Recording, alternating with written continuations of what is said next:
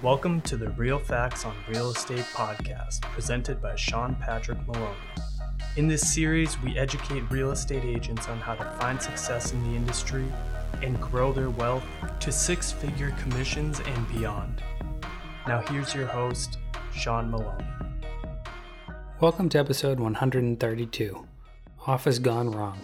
I'm your host, Sean Patrick Maloney. Thanks for joining me this week. This week I wanted to talk to you about what happens when you have an accepted offer and something happens after, whether it be for the buyer or the seller. This is never a good time. Everybody had a common interest, whether it be the seller wanting to sell the property or the buyer looking to buy the property. And now something has happened that made that property go back on the market. There's lots of different scenarios why we have mortgage problems, home inspection issues, cold feet. We have a large number of different things that could possibly happen that could cause that to go wrong. So now let's break it down a little bit and talk about our duty as an agent and what can we do in order to better mitigate the issues that we're already going to be facing when the offer goes wrong. In order to release a deposit as an escrow agent, we must have one of three things: a signed mutual release, a court order or arbitration decision, or a completion of contract. That's an important one to understand. A lot of agents just think because the client wants out of the offer that they can just simply hand the check back. Well, this isn't true. As the escrow agent, as the broker, the person who's managing the escrow funds, we actually have to have one of those three things because we can't legally decide to just give the money out. Well, it might seem obvious to the agents that, hey, this person had a home inspection contingency, home inspection went bad, they want their money back, they just get it. Well, if that seller decides that they don't want to sign that mutual release, we can remove those funds until we go to the next steps. Unfortunately, a lot of times that means arbitration and possibly court. This is important to remember because we can't just give money out based on the decision. I know that we have these contingencies and I know that it seems very clear, but that could stop things from going normal. So this means when we have these situations, we as the agent want to best explain to our clients that we are not the ones holding the money back from them, but that this is the situation, here's where it goes, and this is what our next steps are going to be. And then the completion of contract, that'd be just finishing out the deal. So when the deal finishes out, as you know, the money that is being held as quote-unquote deposit money now becomes the down payment / closing costs / prepaids money.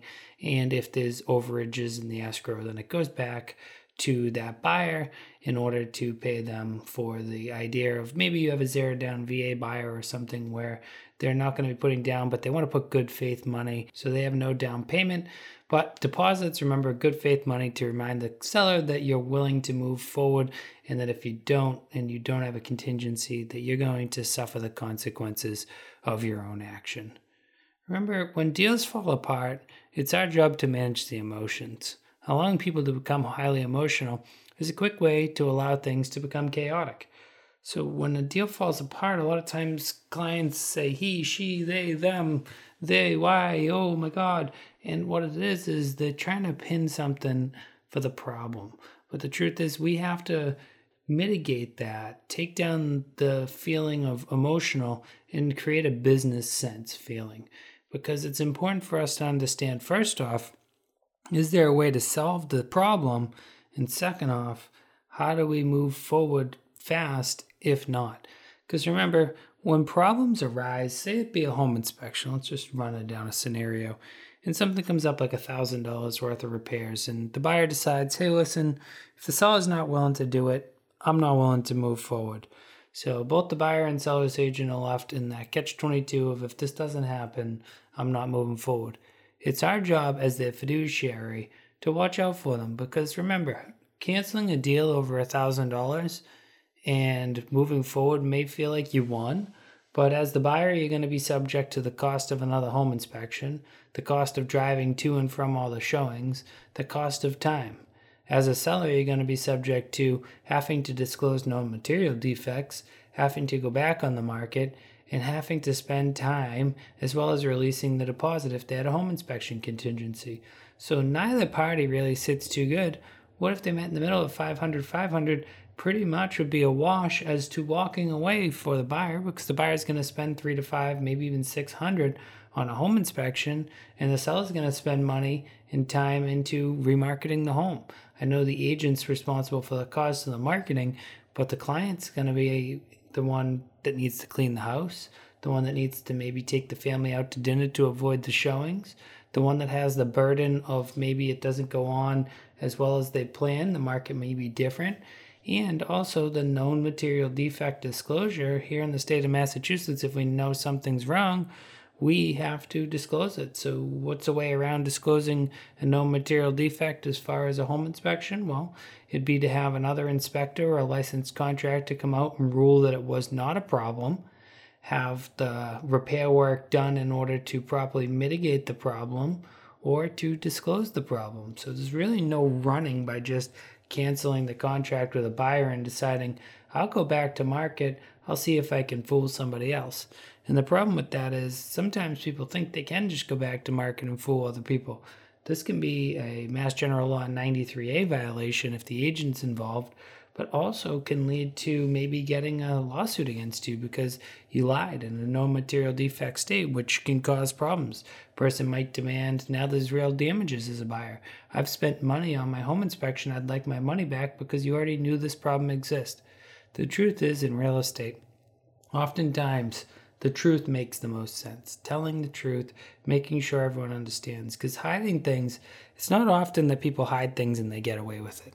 They think they're going to get away with it, but honestly, out of my career, 13 years in real estate, I've seen that most often when people hide things in real estate, it just come back to bite them even harder than it would have the first time. Whether it be the fact that they need to pay someone emergency rates to fix something right away, or it be that they sacrifice more money by negotiating it out of the contract with the buyer, or it just be that it never gets sold because people don't trust them.